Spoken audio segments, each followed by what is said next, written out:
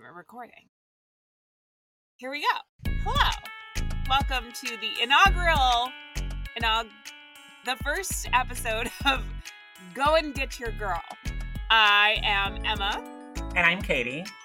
And we are here to talk about and bond over probably our favorite kind of movies, romantic comedies. Well, at least it's one of my favorites. Yeah. Yeah. Oh, absolutely. Yeah. Romantic comedies and horror movies. Two absolutely fantastic genres. That are more similar than you would think. They really are. And honestly, just bring me so much joy. Telling people that those are my two favorites. Because they always look at you a little funny, right? They're always like, "Oh, okay," because they think they have you figured out at first, and then like you hit them with the second clause of that sentence. Usually, when people see me, they go, "Oh yeah, totally romantic comedies. Yeah, totally get that." And then I say horror movies, and they go, "I'm sorry, what? Who?" Based on just me. The other day, I was telling my dad a breakdown to House on Sorority Row that I watched over the weekend, and he was like, why all the horror movies, Emma? Yeah. Why all the horror movies? Yeah, my mom also hates it. I made her watch The Descent when I was in like high school, I think. Oh God. And she like is still traumatized. She calls it that horrible cave movie. I mean, she's not wrong. No, it's so good. It's a wonderful cave movie. It's not. It's terrifying. I mean, it's scary. Yeah, it's horrible for those women involved, but you know, not for us from a distance. Goodness. Anyways, shall we get into the bulk and meat of it, of our very first movie to talk about? Yes. Yes. We decided to start at the top. The best rom-com of all time, and every other episode will be downhill from here. I mean, that's debatable. After rewatching this particular movie, I was just like, I enjoyed it the first time around. I still really like it. Oh, you got takes? We're going to have takes? Okay. I have some hot takes. All I don't know if it is my favorite rom-com. Wow. But yeah, we'll get into it. Okay, yeah. So yeah, this is our first episode, so we haven't really established like a structure yet or anything. I think that one of us is gonna briefly summarize the plot, and we're not gonna go through the movie beat by beat or anything. Like, you should watch it yourself, and or don't, or let us explain it to you, if you don't want to do that. And but you should watch it, yeah. And then we're just kind of like gonna talk about like our thoughts and feelings and stuff, and not necessarily break it down. But we will spoil it. We're gonna spoil every movie that we watch on here for sure. Yeah. Yeah, but I mean, I feel like with rom-coms, spoilers aren't that big of a deal. It's just like there's not a lot of big twists in rom-coms. No. I mean, there's a few. We'll probably have a few. Like, I personally don't like a rom-com, like when they don't get together at the end. Like, that's not a rom-com to me. I don't think that would be classified as a rom-com. That would just be a com. Yeah, just a con-com. Yeah, it's a con-com. Yeah, I mean, there's lots of coms. I like all kinds of coms. I love a platonic comedy also. Oh yeah. You know what I don't like? Yeah, Just Friends sucks. Movie blows. Oh yeah. Wait, with the one with Ryan Reynolds in the fat suit and Amy Smart? Have you watched it recently, Emma? Yes, I made my husband watch it at Christmas because it is a Christmas film. It is a Christmas film, yeah. So, yes, terribly dated. So many of the jokes do not hold up. However, I will say I'm giving that movie like one extra little like half a star because Anna Faris's comedy work in that movie. Anna Faris absolutely steals the show. She's doing a great job. Okay. So why don't we do like a little background on romantic comedy as a genre, as a genre, as Alex Trebek would say, R.I.P. R.I.P. Out for a real one. Like, are we going back to like the very, very like do you know the history? Because I only know like bullet points. Yeah, I mean, if this was like a research podcast, we could have like, if we had prepared for this in any way whatsoever. Hey, I read the Wikipedia for this movie. Good. It's more than I did. No. I mean, like, we could have had like, here's a history of the romantic comedy. Maybe we should save that for a later episode then, when we can give it some research. Okay. Yeah. I Yeah. love doing research. I can do that. Oh, beautiful. We can have an episode about the history of the romantic comedy because Sure. like there's the screwballs, which I will Yes. definitely do episodes on some screwballs. I want to do an Oh, yeah. episode on Bringing Up Baby, one of my favorite movies. Oh, not It Happened it One Night. it happened one night too. Yeah, both of Classic. those. Some might say the original rom-com. Yeah. I would definitely say It Happened One Night is probably as the screwball became the romantic comedy at some point. But like When Harry Met Sally is a big touchstone because this is Oh the yeah, and the birth of movie that we're the. talking about is When Harry Met Sally. Oh, did we not say it? We didn't say it. We were just saying the movie we're Fantastic. talking about. Well, Sorry. the people listening to this will have seen episode 1 When Harry Met Sally on their phone, so they'll know. Spoiler. Yeah. When Harry Met Sally like definitely started the 90s boom of rom-coms. Like this was a big hit movie, Yeah. and it definitely like all of the Nora Ephron stuff, all of that happened because of this movie. I was trying to think of like what are some other like rom-coms from the 80s before this, like because Pretty Woman is the year after. Oh, Splash. Oh. Yeah, good point. Splash. Yeah. Pretty Woman was after this. Pretty Woman's 90. I mean, yeah. Would you call a movie about a tween teen who gets turned into an adult and falls in love with an adult a rom-com? Because if so, then big. Yeah. It's not weird. No, it is. It's very weird, actually. There's so many questions at the end of that movie. Like he's like he tells his boss that does his boss like fill out a missing persons report for him the next day? Right? What does Robert Loggia think? What does Robert Loggia think happened in that movie? I'm so glad I pulled that name. Like I was thinking about it the whole time. Very impressed. And like he tells his parents that he was kidnapped. And like he's just gonna go home and they're not what's the police gonna do? The 80s apparently was a different time for kids. Yeah. Like it's a wild movie on all fronts. As long as no one got a ransom, so yeah. So that is not the movie we're talking about. Nope, we are not talking about the movie Big. We are in fact talking about Rob Reiner and Nora Ephron's When Harry Met Sally from 1989. Yeah. When Harry Met Sally. I didn't know this from my research that I did on wikipedia.com. Hell yeah. That I have some notes. This movie, it was partially inspired by Rob Reiner's divorce to the Penny Marshall. Oh my God. I forgot that they were married. Mm-hmm. They were married, and Penny Marshall, director of Big. Was she really? Yeah. It all comes full circle. Absolutely, yeah. Oh, and then some other fun little facts and tidbits. So what do you mean? So like he added stuff to the script? Like it was just like there was a conversation. So basically at the because the movie's written by Nora Ephron and directed by Rob Reiner, yeah. Well, him and Nora Ephron and then this other guy, I can't remember, went out for lunch to talk about to pitch movie ideas to each other. Oh, okay. And that would be a fun lunch. Yeah, right? It was at the Russian Tea Room in New York City. Of course it was. Of course it was. One of the only locations in New York that they didn't shoot in this movie, honestly. Very true, which is very surprising because I feel like they would have some sort of nostalgia for where they sort of coined the idea for this movie. I mean, Harry and Sally aren't really Russian Tea Room kind of people, you know? No.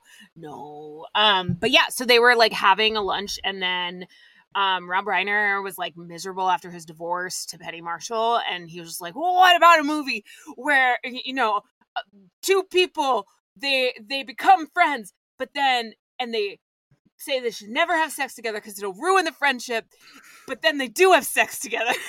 Is that what happened with Rob Reiner and Penny Marshall? They were friends, and then that did not end well for them. No, because I think the divorce of Harry and how Harry was after his divorce in the movie. Oh, I see. Yeah. Inspired because so Harry and Sally. Yeah. I mean, it's really it's like Rob Reiner and Nora Ephron, right? Because I know Nora Ephron is there's a lot of her in Sally too. Oh, that's really that's cute. Because I think one of the reasons that this movie works so well is that blend of the two of them. Because as we'll get into in this podcast later, and probably controversially, I'm not a huge Nora Ephron fan. I think a lot of her What? I always forget that. Like, I think a lot of her later films have a lot of problems, and I think one of the things about her that people forget is that she's kind of mean. Like, Nora Oh, Ephron is very cynical and very cold, and a lot of, like, especially the movies that she direct, because this is the last movie that she writes that she doesn't direct, I think. She pretty much can do probably. what That she seems right wants in the after timeline. this. Yeah. Yeah. Yeah. Because Sleepless in Seattle is later. You've Got Mail is later. Mhm. Um, Absolutely horrible movie called Lucky Numbers is later. We will not be Wait, doing Lucky Numbers on this is show. that the one with Anna Faris? I don't No, think she's in no, that. that's No, that's What's Your Number, and that's that's where oh, Anna that's Faris. Yeah, that's What's Your Number. Yeah, yeah, yeah. yeah, No, yeah, yeah. Lucky Different Numbers movie. is John Travolta. It's not a rom com. It's John Travolta and Phoebe from Friend, Lisa Kudrow. It's awful. Oh, okay. Um, there's this like New York elitism streak in her writing, especially later on in the '90s, and I think that Rob Reiner, who's like a big softie, it has like tempers the cynicism in this movie, especially knowing that they kind of like broke the plot together. Um, that I think makes this work better than some of her later movies. And I know that that's me saying that this man helped this woman make this movie better, but Mm. that's not the point. I promise. Mm.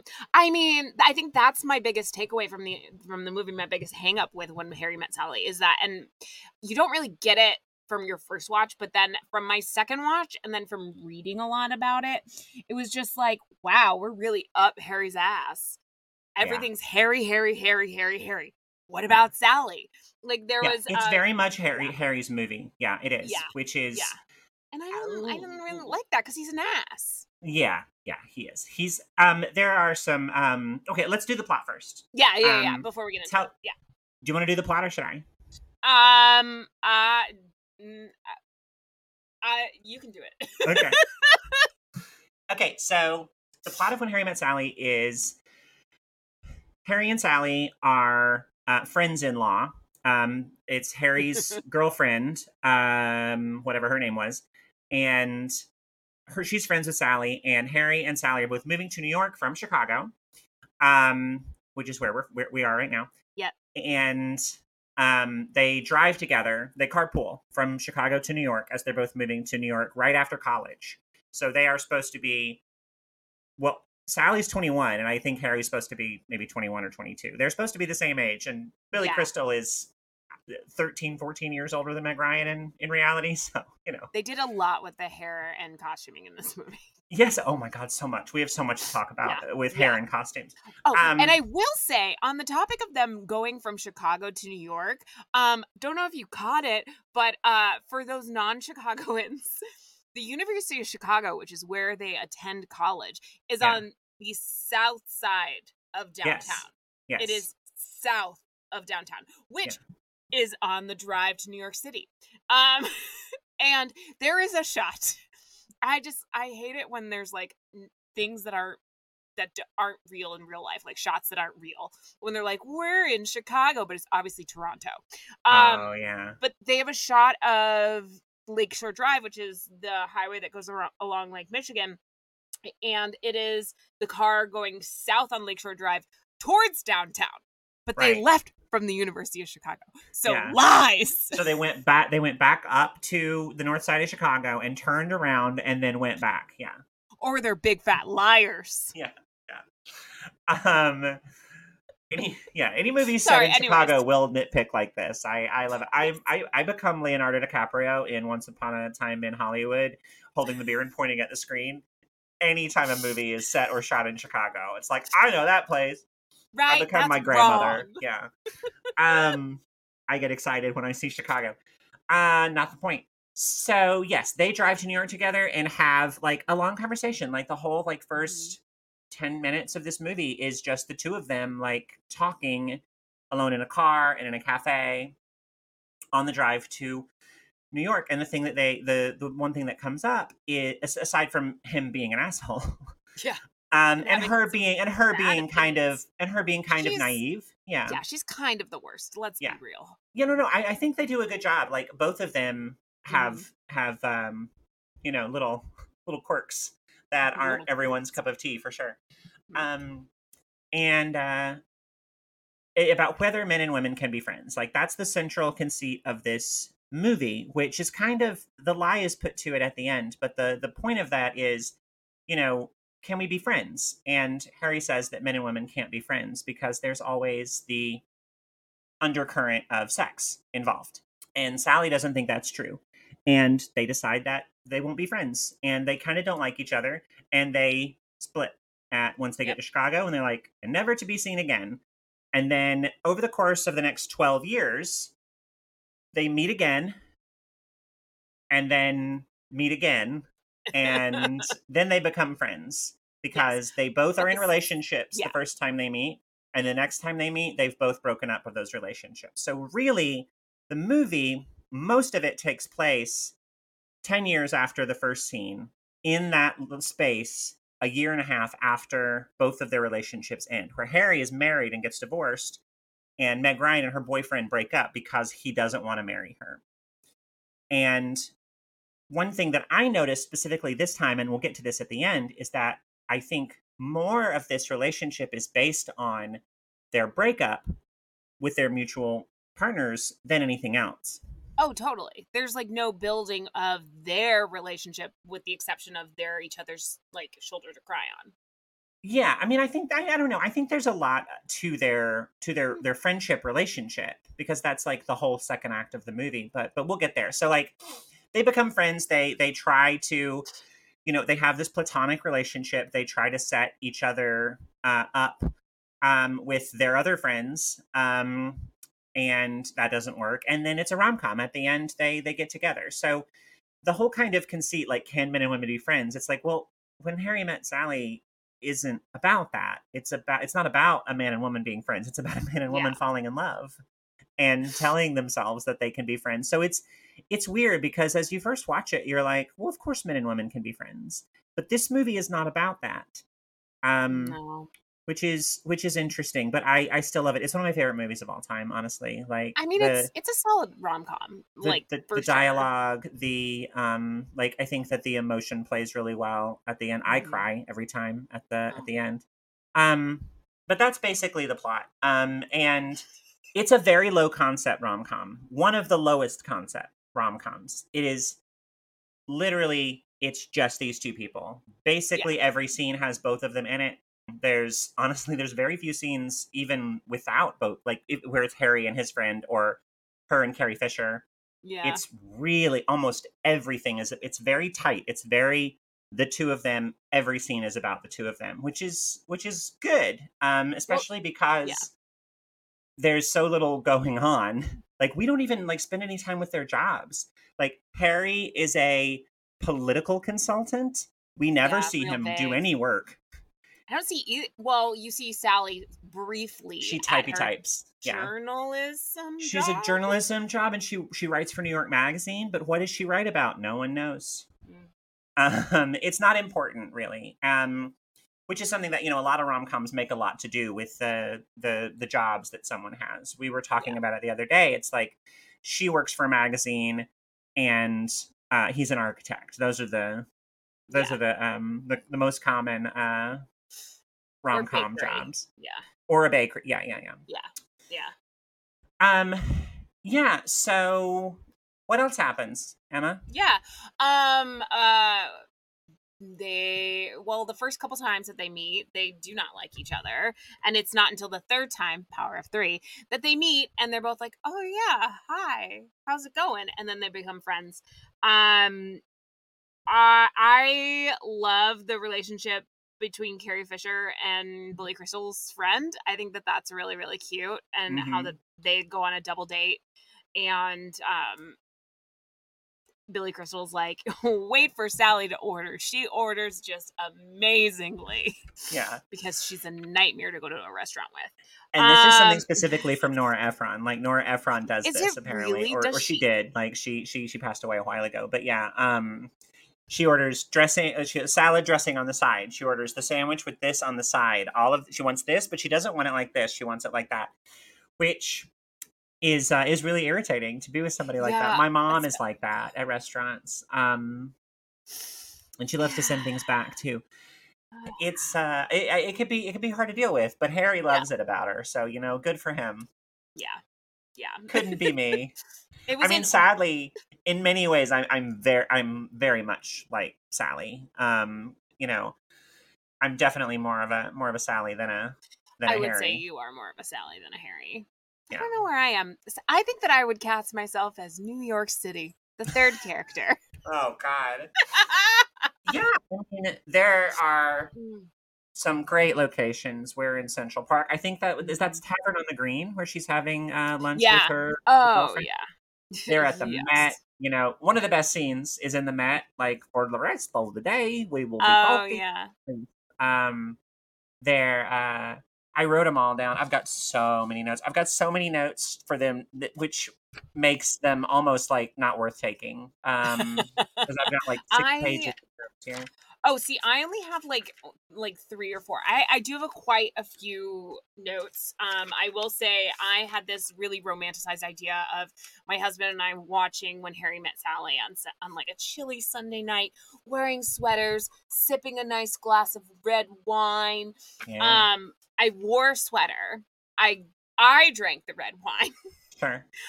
So as these notes go on, the writing gets a little bit messier, and then towards the end, I'm just sort of like making, God, I'm making a lot of really interesting comments All on right, the film. let's hear a no context Emma note, No, and okay, just a random sentence from your notes. a random sentence.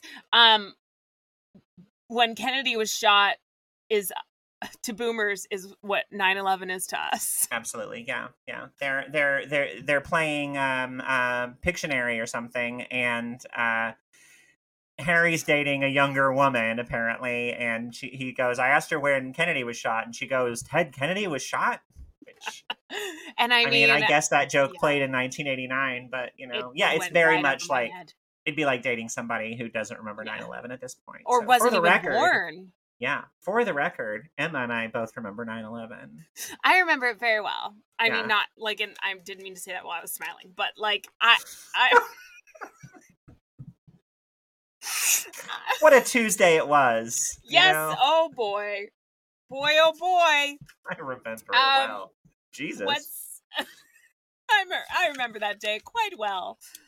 Okay, so Uh, no context note yes. from mine is, should I cut my hair like Sally? Oh, I saw your tweet. No, No, I'm doing it. I got an appointment on really? Thursday. Yeah. No, Yeah. Katie. Everybody else encouraged me. Why not? You don't think it'll look good? I think it's gonna look like a mullet, which is what it was. It's not a mullet. Did you see the It's like a picture? mullet. It's It's a little. basically my hair with a little bit more texture and straight across bangs instead I of the was gonna curtain say bangs that it's I've got right now. straight across bangs. Oh my god. Why are you bursting my bubble like this right now? It's 9 p.m. because I know that what straight across bangs do to like hair textures like ours, and it is not a pretty sight. It is not a pretty sight unless your name is Natasha Leone, and then it is a beautiful sight, and you rock Okay. it and you run it. I mean, you better start like teasing it, or otherwise, I don't know. You're gonna have to wear a lot of hats. Oh wow. Okay. All right. Well, you That heard got it really here dark. first. That got really dark. No, it's good. I'm glad. Yeah. Or maybe I'm lashing out because I'm super jealous. Okay. Of the And hair. and I want the haircut. I want the Okay. haircut. Yeah, let's talk for a little bit about the fashion in this movie. Oh my gosh, I called this When Harry Met Sally notes, or a story in diners and sweaters. Absolutely. There's some great sweaters. Okay, So so many first great of sweaters. all, do you think that Billy Crystal is attractive in this movie? I'm gonna say 85% of the time, no. The other times, like when he's sitting in that sweater, In the like sweater, it's a good sweater. it's a He's good he's sweater. hot in that sweater. I mean, but then there's like other times when I'm just like, oh my god, Billy Crystal, just shut up, Yeah. and it just annoys me. I'm not attracted anymore. Yeah, no, I mean, agreed. I think that Billy Crystal is attractive in this movie, yeah, as a whole, not necessarily just physically. I think he's funny. Mhm. He can be Yeah. charming in this Oh movie. yeah. Totally. Harry Burns, Something like that. Sally Albright, and Harry Burns. I think, yeah. Yeah. Um, and there are moments where I think that he's sexy. Yes, exactly. There are definitely moments. Like at the end, whenever he's just like, I love when your nose Yeah, crinkles when you're upset. yeah, And yeah, I love that it takes you an hour to order a sandwich. Those are the only two things I remember. But yeah, I mean, like in that moment, I'm just like, yeah. And like when he dips her at the wedding when they're like friends, yeah, like, yeah, totally. yeah, Totally. absolutely. And never again in his life. No, At no, no other point in any other film no, has he ever no. hit that high bar. But yeah, that white like cable knit sweater, like it's like Yes. oversized, I like love the he fact looks that you know great in that. exactly which one I'm Of talking course, I about. know exactly. Everybody who's seen this movie knows exactly what you're talking I about. know. It's just such a great Um, sweater. But like yeah. hats, so many She's hats. got so many hats. So Like, I many wish I looked hats. good in hats. I don't look good in I hats. wish that hats were like more of a thing, or like maybe it's just me. Maybe I just don't have the courage to wear hats because like sometimes I'll wear hats and I'll be like, oh my god, I'm wearing a hat, and I feel ridiculous out on Yeah, the street. I mean, like it draws the eye for sure. But she's Yeah. got like the blazer, like Yes. skirt hat combo thing Mm, going on. She's got those yeah. leather gloves on when they're walking in Central Oh, Park, and she's got the so good. blazer and the hat and leather Yep. gloves for no reason. Fashion Amazing. icon. Fashion My icon. favorite Sally look though is the first, not the second one, but the first New Year's where The she's purple wearing. dress. I couldn't tell if it was really dark purple or black because I've got like glare Oh. on my Oh yeah screen. yeah yeah. Is it Oh, purple? maybe it was black. The like off It's the it's shoulder. off the shoulder, Yes. asymmetrical hem, Mm. like ruffles on one side, long sleeves, Yes. um, and She's the kitten practical. heels. It looks Yeah. amazing. Yeah. She looks like 1982 Barbie. It's great. Yes. But in a good way. Like In a good I way, in think a it would look very good good now. way. Like I would buy that right now. Yeah. Yeah. Yeah. I concur. I had to think about it for a second, but I concur. I want to be Sally Albright is what I'm saying. Like I want the hair, I want the dress. No, Just go into a random journalism job where you don't do any work. she's actually kind of annoying. Um Yeah. But like she has some solid points at times. oh, absolutely. Yeah. Um yeah. What other things did I say? I did say that only Meg Ryan could rock those shorts when she is a like a 20 something when they're driving from Oh, Chicago. the long ones, the like are Only they Meg Ryan. yeah. Yeah. Yeah. Anyone else, you would look like, you know, a camp counselor. But on her, it's just like fashion. I'm Yeah, I mean it's there's no debate about whether or not Meg Ryan is hot in this movie. Meg Ryan exactly. She's is at her gorgeous. prime. Yeah, I absolutely. said white old people romance is cute. Oh, by the way, all of Oh, those the little scenes. interjections, Yeah, it's so cute. um, they're actors. I thought they were real Yeah. people. Like I think they're that real they're conversations. based on they interviewed people and then had actors perform them. Yeah. Yeah. So there's this movie is in, let's see, I wrote it down. There are 6 parts to the movie, and in between each of those sections is an interview with an old couple explaining how they got together, how they met basically. Yeah. And the last one is Harry and Sally talking about how they met. Um, Yeah. And then it took them and it's 12 years and 3 12 months. years. Yeah, it's adorable. Um, so yeah, uh, there's a couple of things. Oh yes, okay. So one thing I wanted to talk about. Yes. I've seen this movie many, many times, and I don't remember, at least, it's been a few years since I've seen it most recently. And one Okay. thing that I think I noticed for the first time here, and maybe this is not true, maybe everybody notices this, and I just never did, is that when they first start to be friends, they're talking about their mutual breakups. He apologizes for being an asshole.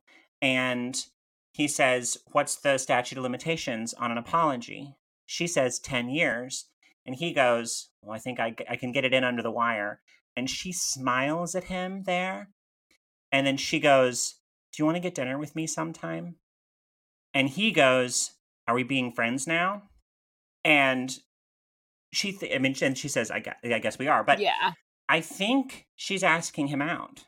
I thought that the first time that she said it, and I was like, "Ooh, that's the every girl's been there." Of Yeah. like, you ask out that cute guy that you've got a crush on, and he goes, "Yeah, let's totally hang out, like bros." Yeah. And just crushing, absolutely crushing, because then you're friend zoned. Because that's what it is. I mean, and she looks at him because she looks at him like, Yeah. I had never noticed that before, and this time I definitely think that's at least that's how I'm reading it, and that's how Yeah. I choose to read this, because with my take on the end as well, I think that ties into it well, because Oh the my thing about God. this is both of them are on this rebound, right? Yeah. And at first, she thinks that she's okay. Throughout most of the movie, she's like recovering well from her breakup with this guy. And they were Yeah. together for 5 years or so, lived Mhm. together, broke up. He didn't want kids. She wanted kids. She thought that was okay, that she could, be with this guy and not get married and live together and not have kids. And she's playing I Spy with a kid with I watched Yeah. this yesterday. How do I not remember? Um She says I played I Spy with my like nephew. yeah. And he sees a family, and he sees this man and woman and a baby, and the kid says I spy a family, and she bursts into tears. Yeah. Same girl. Same. Totally relatable. And that's when she knew, like, she like she wants that. And so she breaks up. Yeah. This guy and her, they break up, and she moves out, or he moves out rather, because she gets the apartment. Well, like And props to her for like taking the initiative. oh, for sure, for sure. Yeah. Yeah. I mean, it's good that they broke up, obviously. Yeah. But Harry and his wife, like, she was cheating on him. Yeah. And he is in a terrible place for most of the movie. And as you said, is based on I'm not saying Penny Marshall cheated on Rob Reiner, but No, but he was it's just the like emotions miserable. from that divorce are following Harry throughout this whole thing. So I think that is part of it. When she says, because I think, to me, okay, and maybe this is just a me thing, but when you say, "Do you want to get dinner sometime?" The word "sometime" there is doing the work to make me think that she's asking him out on a date. Does that make sense Yeah. to you? Is Oh, that totally. okay? Yeah.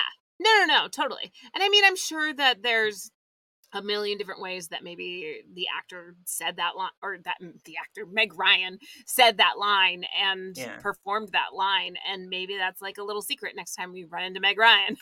Be like, hey, when you said this line and when Harry met Sally, did Yeah. you mean it in this way? When I'm But at it spin does class next week, I'll ask her. Yeah. like, oh hi Meg Ryan. But I mean, like, putting that using that as a lens, it really actually does color sort of like that first New Year's scene in a different light, which like you kind of Mm-hmm. see, but it makes it a little bit heavier. Yeah. And also the reason why she's so mad at him after they have sex. Because I always did think that she was just like she was too like snuggly, after they had sex. And Well, yeah. Well, yeah. So they have sex, I guess. yeah, We can talk about that scene now. Yeah. We don't need to go in order. We can jump all over the place. It yeah, doesn't matter. spoiler, they have sex. Um. So what happens is, he is, throughout the movie, like, devastated. He runs into his ex-wife and her new boyfriend. He has a breakdown. They have a fight. She helps him with it. Like, that's, I think, an important scene. And Mhm. then she calls him and says, "Can you come over?" He's getting married. Her ex, Joe, who she has said that she's over, and has not shown like a lot, even though she's dated some guys but hasn't slept with any of them. And Harry has slept with a lot of girls but not dated any of them. So they're dealing with these breakups in opposite ways throughout this. She says, "Come over." She's crying. It's the first time she's cried in the movie. Also, like, she talks about, she's not, she doesn't cry. Oh, She after the breakup, like, she's kind of bottled. is And this where the holiday got it?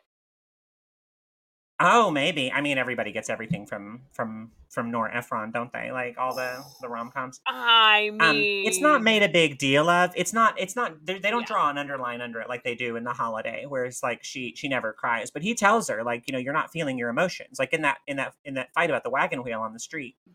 Which, real quick, the wagon wheel coffee table, horrible coffee table. I mean, horrible coffee table, but I didn't think it was that bad.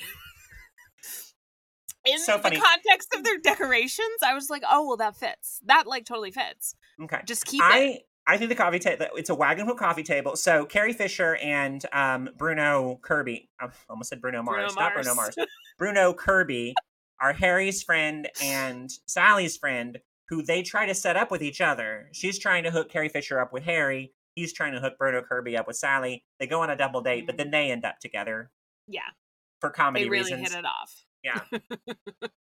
But they get into this big argument of this wagon wheel table. And Caitlin goes, I think the wagon wheel table is cool.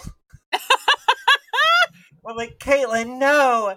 And she goes, it's a wheel. It used to be a wheel, and now it's a table. What's not to like? It's repurposed. Like, it's ugly as shit. Caitlin, what are you talking about? I mean, I think my biggest concern was that they weren't going to have a coffee table anymore. It's like, where are they going to get another coffee table, like, but not a conversation piece like the wagon wheel. Jesus Christ! Okay, I'm clearly in the minority on the wagon wheel coffee table. I'm so sorry. I bet these days you could get a wagon wheel coffee table from Restoration Hardware for like $5,000. Yeah, oh for sure. Okay, so you're not a Harry or a Sally. You're a Bruno Kirby. You're a Jess. Nice to know we found you. Yeah. Yeah. He said some solid points. We know almost nothing about that character. I wouldn't necessarily say that. But I did say, in the first scene that we meet, Bruno. Yeah, Jess is his name. Yeah. My note is beard on man equals sad. Mustache on man equals dad. Oh my God, so true. So true, because they're sitting side by side, and Harry is obviously depressed, and he's got a beard, and they're watching he's got a terrible beard. That beard does not look good. It's like, but I think it's not filled in on the cheeks. It's like almost like a chin strap with like extra stuff. It's awful. It's just sad beard. Yeah. And his friend has a mustache, which was of the time. I can attest. My dad had a mustache, I think, until like 1987. Yeah. But it was just like, obviously, like, looking at the two of them, sad dad. Yeah. That makes sense. Point. I get it. That. Yeah. You made a woman meow? Oh, yeah, that was that conversation. Yeah. And that was the first time that I was like, he didn't. Lies. Lies. I don't know. If he's wearing the white sweater, I could probably meow for him. We'll see. I mean, unless it's just like the look of disgust on Emma's face right there. I mean, what person just like willingly is just like, oh yes, meow. Oh no, I don't think it's that. I think it's more like a meow from the soul, like a meow de coeur, like a. All I'm envisioning is like a gutter, like ah. Yeah. Something in there, somewhere in a, it's somewhere like, in a. No emotional. No way would I ever meow unless it was a jokey manner or I was talking to my cat. No, it's an insane thing to say. Yeah. Harry talks up his dick game a lot in this movie. Honestly, like. Right? But hold on. Like, all the girls I've been with have come. Yeah. Well. Now we're on. Okay, we can talk about that scene, the most famous scene from the movie, but let's finish the scene where they actually do have sex. Yes. She's crying. He's actually helping her. He's comforting her as a friend would. He's not hitting on her. Yeah. And this and what I think is a, pretty realistic, scene of him comforting her and then them ending up finding solace in each other. She does ask him to stay. She does ask him not to she does ask him to hold her, and then they start kissing, and then they have sex, and it ruins everything. Yeah. Because throughout, he's talked about how when he sleeps with a woman, after they have sex, he immediately starts thinking about how quickly he can get home. He tells her he lies to these women and says that he's got an early racquetball game, though he doesn't play racquetball, or he's got a meeting that isn't real and he has to get out the door. But he does stay the night. To be fair, he doesn't do that to her. He doesn't lie to her. Yeah. But they can both feel the uncomfortableness. They can both feel the awkwardness in the room. And he does leave as soon as possible. Yeah. But I think that, like, she falls asleep with this, like, grin on her face, and she's so happy, and it's not until she recognizes his embarrassment and his awkwardness that then it's ruined. Well, it crushes her when he leaves. Yeah. I mean, it would to me too. Of course it would. Yeah. The and then they have this. They there's this great scene where both of them. He's not. He looks like he's in a restaurant on a payphone. Doesn't matter. But he calls Jess, and she calls Carrie Fisher, who presumably has a name. Who are living together at this point, and they're in the bed together, and they do this triple split screen where Carrie Fisher and Bruno Kirby are in bed together. Sally's on one side. Marie, yes. Marie and Jess are in bed together, and Sally's on one side and Harry's on the other. Sally calls Marie. Harry calls Jess. Jess and Marie have two separate landlines in their apartment on their bedside tables, which is amazing. People in the 80s, presumably. They had two different they didn't have cell phones. Yeah, they must have. Absolutely insane. I do have a fun fact that I found out about that scene. So be prepared to learn. In that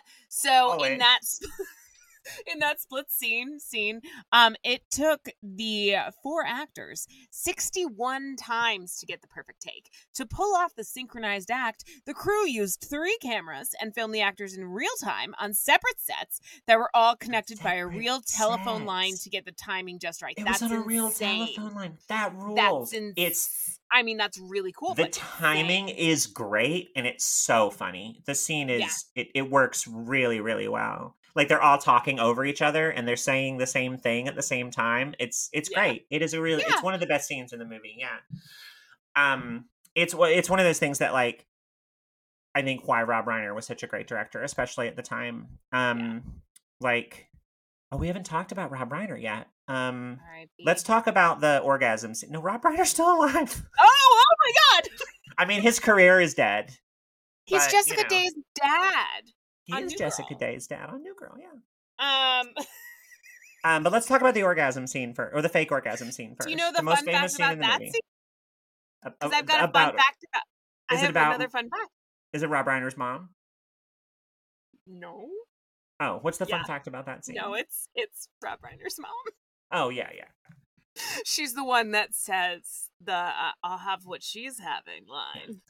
So, and there's another thing. Like, there's several things in this movie, and this is one of them that I think about, like, are such touchstones of rom-coms, especially in the 90s, and, like, the way we thought about, like, hetero relationships up until Sex and the City, probably, and even beyond. Like, Sex and the City, I think, owes a lot to, like, the conversations in this, because I don't know, and I don't know enough about the history, and I don't know enough about, like, living in the 80s. To know, like, were people talking about, like, women faking orgasms? Were people talking about, like, high maintenance and low maintenance? Were these all new concepts when this movie came out? I think they were too. They're definitely presented as such. Yeah. Yeah. I think that it wasn't until, like, the late 70s that they started really talking about sex in film. Mm-hmm. And definitely not from a woman's POV, for sure. Yeah. But yeah, I think that they were, like, really new, ideas that weren't really talked about. Because, like, can you name another rom-com of this era that sort of tackled this, or something that came before this movie that sort of, like, had the same sort of themes? No, I can't. Yeah, absolutely not. Yeah, I've never seen Working Girl, but I would assume. Working Girl. Maybe. I mean, Working Girl's pretty good. Working Girl's good. Yeah. I don't remember. It hasn't left an impression on me the way this movie did, for sure. Yeah. So the scene, if you know anything about this movie and haven't seen it, you probably know about this scene. They're in Katz's Delicatessen, first of all. Classic New York Katz's Deli. landmark. Katz's never closes. Have you been there? Not the one in New York City. I've been to the Katz's Deli in Houston, Texas. Oh, I didn't know there was one in Houston, Texas. Yep, there was one in downtown Houston, and my friends and I. That's interesting because in New York it's on Houston Street. Oh my! Which is spelled Houston, like obviously. Houston, and tourists call it Houston, but it's pronounced Houston. That's so funny. Okay, now that I've said that, I'm not 100% sure that's correct. I'm pretty sure it's on Houston. Let I me see. mean, that would explain why there's a Katz's, because it's the most random thing ever. But it was right down the street, or it is right down the street. I don't know if it's still around. From this 18 and up nightclub, like alt pop pump pop It is punk. on Houston Street. Like, I was right. Yeah. oh, really? Yeah. That's so funny. I wonder if it's on New York City Street in Houston. I hope so. Anyways, my friends and I would go there. We would go to this this club called Numbers, and Numbers. Yeah, and they had like 80s nights, and it was like goth 80s nights, so it was like a lot of The Cure, a lot of like New Order and stuff. Yeah. And then we would go to Katz's. Katz's delicatessen. It never closes because it was open. Oh yeah. So was it like this? Was it like a deli counter with extremely expensive sandwiches? Oh no, it was a sit-down restaurant. Okay, I mean, you could sit down. There is table service at Katz's, but most of it is you have to order at the counter. And like I remember going there, like, and I ate meat at the time when I lived in New York. You get like a pastrami sandwich. It was like $36 or something, but it was huge. It was bigger than you could eat. It was like 3 meals probably, and it was like pastrami sliced like that thick and stuff. It was great. I liked it. You know, it was fun. I mean, I went there because of the movie, obviously. Yeah, and there's a big no, I didn't. There's a sign that hangs from the ceiling that says, "This is." Or order what she's having or something. It's like, this is where she sat or something like that, and people go there. But it is, before the movie, it was a New York landmark. It's been in business since like the 1920s or something. So that's fun. Yeah. So obviously they're at Katz's Delicatessen, and he's talking about the women that he sleeps with, and he says that they have a good time, and she, suggests the fact that maybe they're faking 80s. that they're faking their orgasms, and he acts like he's never heard of this before. And so she fakes an orgasm in the restaurant very loudly, and everyone looks at her, which queen shit behavior, like, I think it's one of the key parts of Sally's character. I mean, like, because previously, like, 10 years ago, like, she does have this, like, kind of naive, like, she, like, specifically, like, the big difference between Sally in the first scene and Sally later is that they have a conversation about Casablanca, where she thinks that she would rather be with Victor Laszlo than Rick with Paul Henry. Paul Henry? Who plays Victor Laszlo in Casablanca? Doesn't matter. I couldn't tell you. 90% of the people listening to this don't know. So they're going to say you've never seen Casablanca. No. I mean, that could be true. Wow. And they have this conversation, and then 10 years later, they talk about it. He says, "You wanted to be with Victor Laszlo in Casablanca." She's like, "I never would have said that." So we get that, that she's had more experience in this and has changed her mind about the Casablanca, situation. And I mean, like, you could definitely also tell, because like in the first scene when they're at that first diner, it's a diner to diner. Yeah. Oh my God, mind blown. Diner to diner, you can see the character transition. Yeah. And in the first diner, like, she is a little sheepish when she's talking about her, a little bit when she says, "Well, you're going with Suzanne," or whatever her name is. Yeah. You're going with her. You can't hit on me. Yeah. And then she talks about how this guy left her because of her days of the week underpants. And I think even just the idea of her saying, like, underpants. Yeah. And she goes, he thought she was cheating on him because she never wore the Sunday underpants, as she called them. And she goes, one of my favorite things is lines in this movie is she goes, "But they don't make Sunday." And he goes, "Well, why not?" And she goes, "Because of God." Which I did put a note in my notes about, God would want you to wear underpants. Yeah. God, I don't think that was the implication. I don't think the implication is that God wanted an upskirt on Sundays. I think the implication, I'm just saying, God would want you to wear underpants. Sure. So, like, that whole concept's stupid. But it is. I mean, you're right. It is a very, it's a very innocent conversation about, I mean, they're talking about sex in both places because, Oh my God, even more parallels. Yeah, he says that, well, if you say that, then it must you mean you've never had good sex. And she says, "Well, I've had good sex." And then 10 years later, they're in Cass's Delicatessen and she's faking an orgasm. Mm-hmm. So it is like that's a good She's pairing. growth. That's real What growth a right there. what a good movie. Right? I mean, Also the thing is, hashtag like, growth vibes. there are not a lot of rom-coms that show you a relationship over the course of 12 years. That is That's something that true. is very specific to this. And there are a couple of them, but most of the rom-coms we talk about this are not going to have this amount of, like, the depth of character growth that this movie has, because both of them do change. And then he, softens and becomes, much less of an asshole as he is in Yeah, that first less of scene, an because asshole. he's so sure of himself. And the thing that makes her like him, and the thing, in my opinion, when she, like, asks him out, he apologizes. That's the thing that he does. That Yeah. makes her, when she smiles like that, like I said. Yeah. Um, let's talk about Rob Melting my Reiner, heart. because Rob Rob Reiner is Reiner, super yes. interesting. Some might say Rob, he's the third character in this movie. I think the third character in this movie is Harry Connick Jr. Harry Connick Jr. I have so many thoughts on that. When this movie first started, I wrote down, I love hotel lobby music. And then I wrote, Harry Connick Jr. And I mean, Yeah, I also love that he gets a billing for it. I think this a is what got him his first Grammy. a title card. He gets a solo card, Did because it's people know who he was?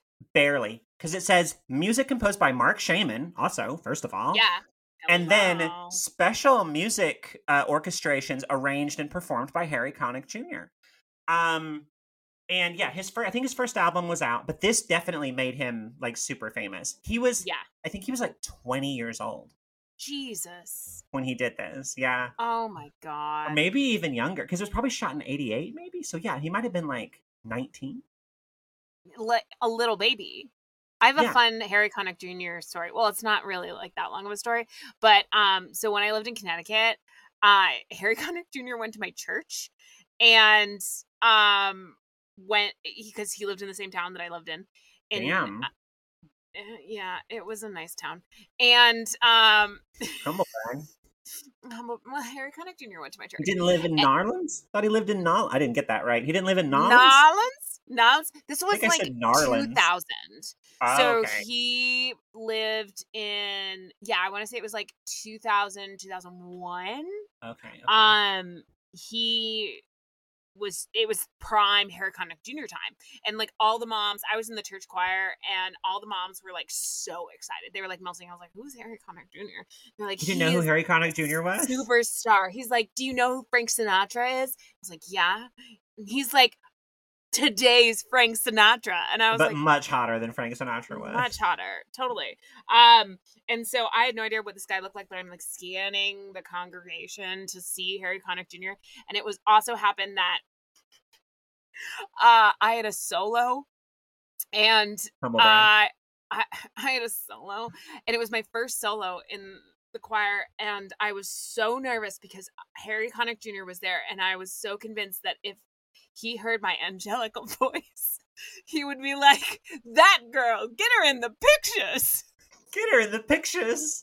And I So messed up my you messed up. No, solo. It was just like, Emma. it wasn't necessarily super messed up. It was just like, I hear you. Hmm. Like I don't know. I That would sounds just like, pretty. it was very, very soft and very like no one could hear it, and I was Oh. nervous, and Harry Connick yeah. Jr. thinks you're a bad singer. Harry Connick Jr. thinks I'm a bad singer, and this is my campaign to prove to He him that I am not a bad singer. he still thinks that. He thinks about it sometimes. Oh, I'm sure he thinks about that memory as much as I think about that memory. Yeah. Oh my God. Great story, first of all. Oh, thank you. I love Harry Connick Jr. I guess my parents were I'm more into of a him. buble. Oh, no, no, no. I'm Absolutely more not. of a buble. I guess my parents were into him because they had, like, when I was a little kid, we had, like, Harry Connick Jr. CDs, and we had the When Harry Met Sally soundtrack. Which is all him, like, singing standards. Which is so weird because in the beginning I could have sworn that it was It is. oh, I what's think his it name? I think it's Frank Sinatra, isn't it? No, no, no, no. The like the guy that plays like the trumpet, Louis Louis Armstrong. Armstrong? Yeah, it sounded like Louis Oh, Armstrong. maybe. I mean, he's probably on there. There are a lot of Yeah. standards on the soundtrack. There are a couple of Harry Connick Jr.'s, though. In the New Year's scene when they're with the Yes. dress, It's I Could Write a Book. That's Harry Connick Jr. And the closing credits are It Had to Be You by Harry Connick Jr. Even though It Had to Be You, they do play It Had to Be You in the movie. That's Frank Sinatra. But at the closing credits, the faster one with the piano, that's Harry Connick Jr. Well, I'm pretty sure that the opening song, or like one of the first two songs, is Louis Armstrong. Is Louis Armstrong? Probably. I don't remember. Yeah. There are like, several other, class. It's all the songs are like standards from the 40s and 50s. It's all very classic. Like that. It's very Nora Ephron. It's very New York. It's very romantic. Yeah. New York City. There's so many third characters. Carrie Fisher's the third character. There's no fourth character. New York City. There's only three characters. And the third character is Rob Reiner, Nora Ephron, New York City, Bruno Kirby, and Carrie Fisher. Some also might say that Wagon Wheel. The Wagon Wheel coffee table. Coffee table is the third character. Autumn is the Casablanca. Autumn. Christmas. Way off topic. So Rob Reiner had a very interesting career. I guess technically he's still making movies, but like his first movie. Listen to this. Like his run is. I think I can do this off the top of my head. Spinal Tap. Absolute banger. First movie was Spinal Tap. What? Then he hits us with okay, I can't do this off the top of my head. Spinal Tap. The Sure Thing with John Cusack, which I haven't seen, but I understand is good. Okay. The Princess Bride. Yeah, classic. Love When Harry Met Sally. Wait, that was Rob Reiner? Big time. Misery. What? Yeah. And there's another one. There's another really good. A Few Good Men. And there's another one. There's 7, I think. He makes 7 like classic movies in a row and then just makes garbage for the rest of his career. It's like he has this uninterrupted run of bangers and then just trash from like 1994. And then he makes North with Elijah Wood, one of the worst movies ever made, and never recovers. Just.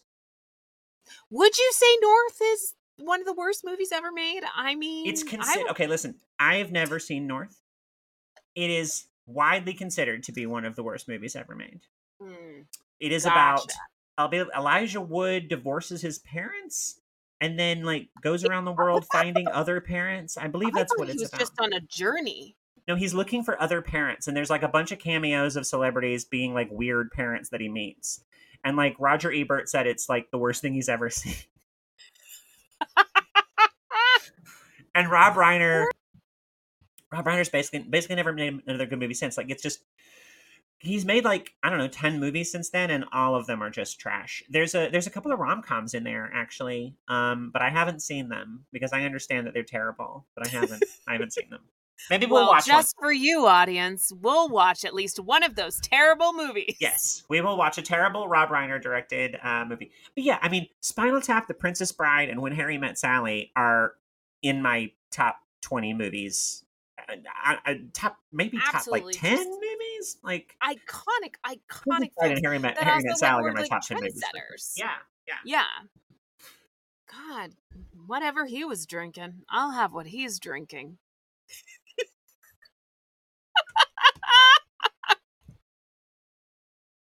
Bring it full circle. Hell yeah. That's that improv training. All right. Oh no, don't break out the improv training already. Zip zap zap. No, don't zip zap zap me.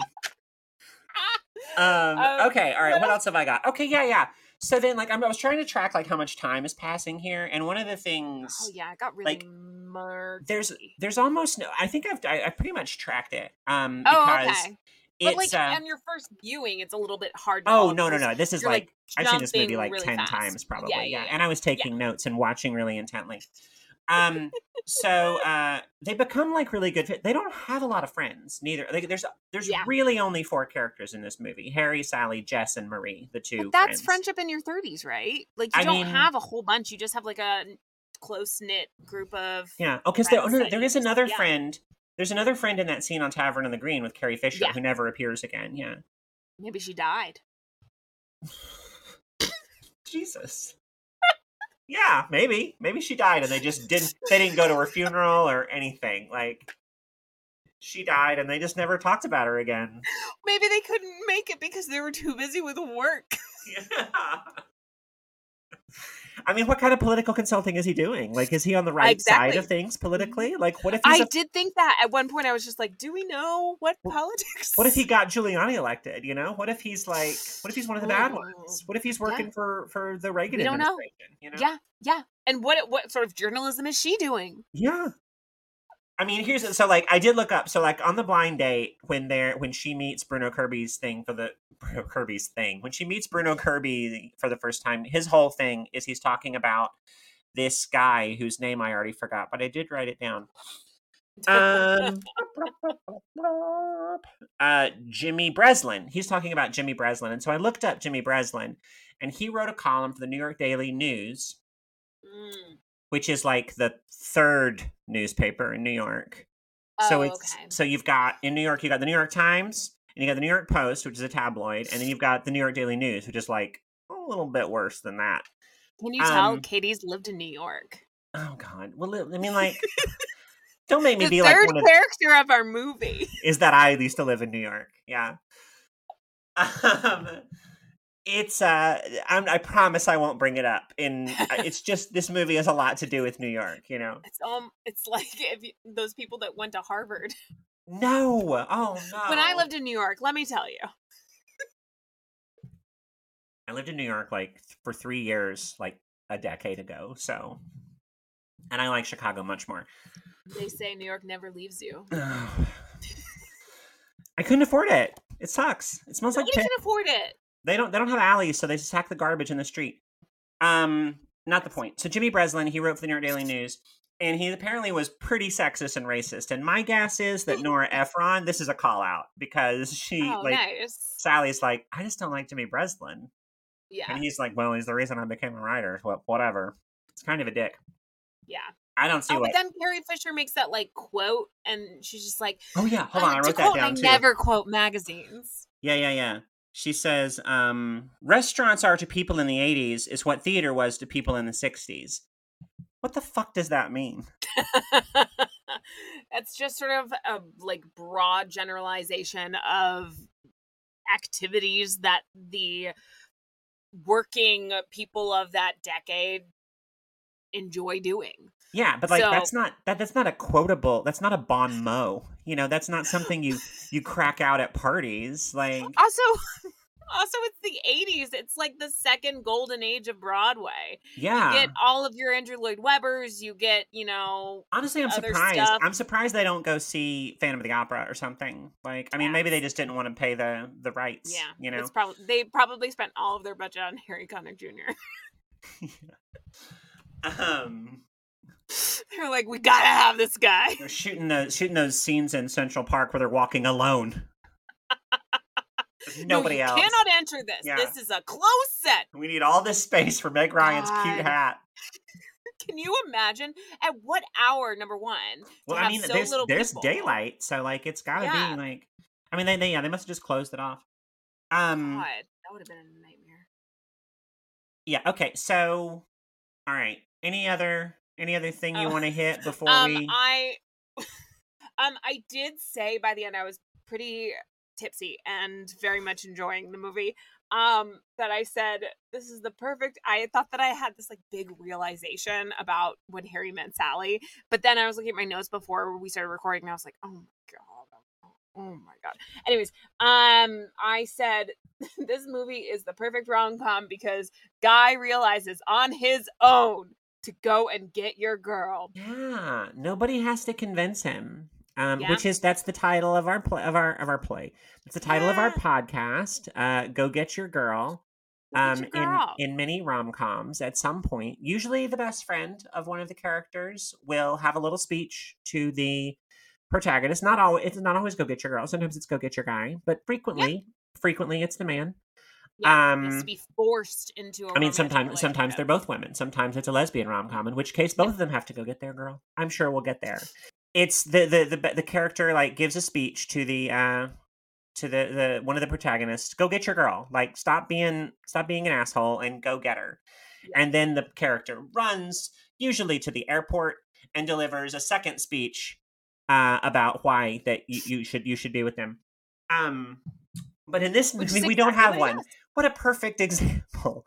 What a perfect example. A movie that doesn't have one to be our first Well, episode of this podcast. he sort of has like an internal one, which I appreciated. He He does. just sort of is walking around, and Harry Connick Jr. is singing sadly, and then we he suddenly just, like, have a voiceover where we never had one throughout the entire movie before. It's kind of jarring. Yeah. And he realizes, although I also do want to point out that when he is having this walk on New Year's Eve in New York, which is cold and snowy, and people are wearing gloves and coats. And they're downtown also. Where do they live exactly? Because he appears to live downtown. Because he's downtown. He leaves his apartment and is at Washington Square Park because that's where they dropped each other. That's where he dropped her off, or she dropped him off. That's where she dropped him off at the beginning because that sparks the flashbacks, and we have that cute little moment where he's playing "It Had to Be You," and it's all of the scenes between the two of them, and he's thinking about it, and then he runs to the party. So the party has got to be like at least somewhere close to NYU. You know, I was gonna say, do we think that Harry just lives in a dorm at NYU? It's fucking creepy, man. He's a creepy guy in the beginning. So he appears to live in the village, I would say, would be my guess. He appears to live in the village. And Sally could live, God knows where. But I mean, if it's Nora Ephron, I mean, where does Kathleen Kelly live? I assume it's the same brownstone that they filmed both of these at. Yeah. But anyways, so as he's walking, having that realization in the insane downtown spot, he passes by a guy who is eating an ice cream cone. I did not notice that. Ice cream cone. I was like, what the? On New Year's Eve in New York City, yeah. That is a psychotic person right there. I mean, it's like the people in Chicago who are like wearing shorts in February when it's negative 20 degrees, I mean, I guess like New Year, New You, but like you eat all his ice cream on December 31st and then no ice cream after that. Yeah, no ice cream. So he's trying to get in his ice cream, or maybe, he's not that big into the holiday and he's just like, the way I celebrate is by eating ice cream. Yeah. But it was outside. Is it like, it's a cone? It's like a soft serve? It's like an ice cream. I want to say it's an ice cream cone. Maybe it's an ice cream sandwich, but like it's an ice cream. Is it a novelty dessert. Ice cream? Is it a drumstick? It's a novelty. Is it a Choco Taco? I think it's a drumstick. I'm 85% sure it's a drumstick. And I remember blatantly being like, who the hell? Why are we not stopping from going and getting his girl to be like, are you okay? It does seem like something Harry would do, because one thing that Harry loves is a bit. And listen, as someone who appreciates bits, and so do you, by the way. Love a bit. There's a lot of this that seems like Billy Crystal's dropped a little bit of his stand-up routine into the middle of the movie, which is, there's some great dialogue and there's some really, really funny scenes in this movie. Like, one thing that I think a rom-com has to have is comedy. There are a lot of rom-coms, especially from the like mid 2000s, that seem to forget that rom-coms need to be funny. They replaced the comedy with chicks in low-rise jeans. Yeah, gross out stuff. Yeah. A lot of it is been replaced by that. Yeah, but this movie is pretty funny. There's lots of little bits of his where he's just randomly making observations. Yeah, and those are all improvised. He's got a little Seinfeld bit he's dropping into the movie. And to be fair, like, they're pretty cute, most of them. Yeah. But it is one of the things that has aged. The poorest in this film. Did you know that Rob Reiner and Billy Crystal were like BFFs? Yes. Which is why they cast a 41-year-old to play him. Opposite 26-year-old Meg Ryan. Yeah, it was also the times. But I mean, they're supposed to be the same age. He's not supposed to be older than her. Yeah, but I feel like in the 80s that was definitely a thing of like, the guys can just play 19 until they're 70, and girls 23, you're out of here. Yeah, absolutely. Yeah. Um, so like, okay, so let's get to the end. Yeah. Yes, yes, Okay, yes, so yes. they sleep together, which we Yeah. stated before, and so my little connection back to the beginning part is that the whole thing here is is that Harry isn't ready for a relationship, and Yeah. Sally is. Sally, when she has this breakdown and realizes that, and she's sad because her ex is getting married, and she has this thing where she's like, it's not that he didn't want to get married, it's that he didn't want to marry me, Oh, buddy. which is super devastating. Yeah. And he's, and then they sleep together. And, she, I think, in my theory of Oh, this, has always been into him. She, at yeah. that point, is ready for this relationship, but And then Harry he, is not, which is yeah, reasonable. Like, I don't think that he intended to sleep. He did not go there to sleep with her that night. That was yeah. never his intention. He went there to actually be a He friend. Yes. And but when he's put in these sexual situations because of his breakup and because he's not ready for a relationship, he treats her like he's treated those other women that he slept with. And there's this great shot where she leaves to go get him water or something, and he's sitting there in the bed and his foot is on the floor. Like, he's not fully in the Yeah. bed. He's got his right leg is on the ground instead Ugh. of in the bed with her. And like, there's so many little moments like that that Yeah. just visually illustrate these things without having to explain it to you, which is so refreshing, because so many movies, especially these like Netflix like rom-coms and stuff, like, tend to get in the weeds over explaining these things Yeah. to us, and I really love the You don't have subtlety of to. that. Yeah. You can show us. There's also, oh my god, there's another great shot where they're they're watching Casablanca. This is Oh, the split so screen. it's so romantic. It's so There cute. she calls him and is like, "What do you?" No, Hmm. he calls her and she's Yeah. like, "What are you doing?" She's like, "Watching Casablanca," and he says, He "What goes, what channel?" channel? And they're sitting there on the phone with each other, watching the same movie on TV together, and just talking about the movie and everything. And the scene is on, and then it shifts to the two of them in bed. The screen is split in a way to where it looks like they're in bed together. Like, the seams of their bed match up perfectly. Like, Yeah. there's not a line. The line is seamless. Yeah. There's not like a black line in between them. And they both hang up. She, like, gets her stuff off her bed, her like book and everything, and she puts it off.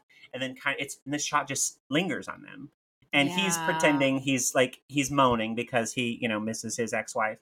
Yeah. And she's like, and she puts her stuff away. She turns out the light, and her screen goes black. And we just stay on him for, like, it seems like it's like a minute long, as Yeah. he moans and he moans, and he's alone. And then it really slowly fades out. And I love that. I love that Yeah. he, you know, he needs somebody, and he's replaced part of this relationship with her, and sexually he's getting these needs from all these random women. And then when he Yeah. tries to put those two things together, he hurts her because Yeah. he's not ready for it. And it takes several months of the classic act 3 rom-com montage, where every rom-com has this. It's usually the worst part of the rom-com. This one is so cute and funny. I don't Yeah. mind it, but like, the bit where they're apart because Bruno Kirby and Carrie Fisher get married and they see each other at the wedding, and it's a whole thing, and Yeah. they're mad at each other, and she's, I mean, they're both mad at Harry, honestly. Like, she's mad at Harry and Harry's mad at Harry because Yeah. he's an asshole.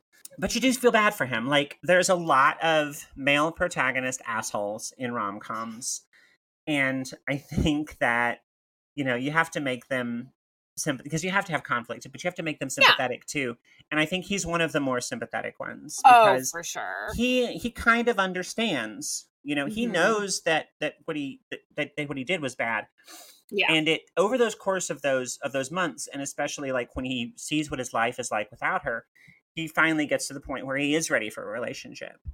And Yeah. it's not the sex that ruined their friendship. It's the fact that she was ready to be in a relationship and he wasn't, and him getting to that point is his growth in those 4 months that happens in between when they have sex and New Year's that night, where Harry. he runs across the street and gives one of the best speeches in rom-com history, where he Is that the says, original "Go and Get Your Girl" speech? Do you think? I don't know. I mean, we'll have to watch more. We'll have to watch Yeah, more we'll have to older see. rom-coms to find I'm out. Yeah, curious if it's the first time, and that's sort of where the trope came from. Because from then on, you get people being like, "Wait, I have to tell you how I feel." Yeah, yeah. And he does. And he says, one the thing that he says, the oft quoted line in this movie, the thing that, makes me cry every time I watch it is, he gives all this list of all the annoying things that she does that he loves about her. Like, I love that it takes you 20 minutes to order a sandwich, and I, love the crinkle in your eye, like you said. Yeah. And he says that, and I didn't come here because I'm lonely, and I didn't come here because it's New Year's Eve. I came here because when you know who you want to spend the rest of your life with, you want the rest of your life to start as soon as possible, which is so sweet and yeah, so beautiful, and like a really good point on don't waste any minute, and yeah. when just like go for it. And then she says, you make it impossible to hate you. Yeah, and I do she hate loves you. him. Yeah. I hate you, Harry. I Yeah. hate you. And then he does a little bit. Where he's like, "What is this song about? Like Auld Lang Syne? Are these friends? Should we forget Typical. them?" And she's like, "I think that it's not important. Anyway, it's about old friends." And I'm like, "Ah." I wrote in my notes in that moment, I said, "Way to ruin the moment, Harry." No, it works because she ties it back in, because now she's doing his bits with him. Like, she's listening. Like, she never participates in the bit before now. Like, I mean, she does the paprika. Yeah. But like, she's listening to him like do his little thing, but now she's doing the bit with him and she's participating in it. I love and then they just get out. The movie's over. They do the little interview, and they're like, "We got married. Blah, it took us 12 years." And then it had to be you. The end. Yeah. Done. Yeah. Beautiful. 90 minutes long. Gorgeous. Yeah. Amazing recap. Thank you. Okay, that's the recap of the movie. Now we'll start the episode. And now we move on. No. Can you imagine? Oh my God. This would be the first and only episode of this podcast.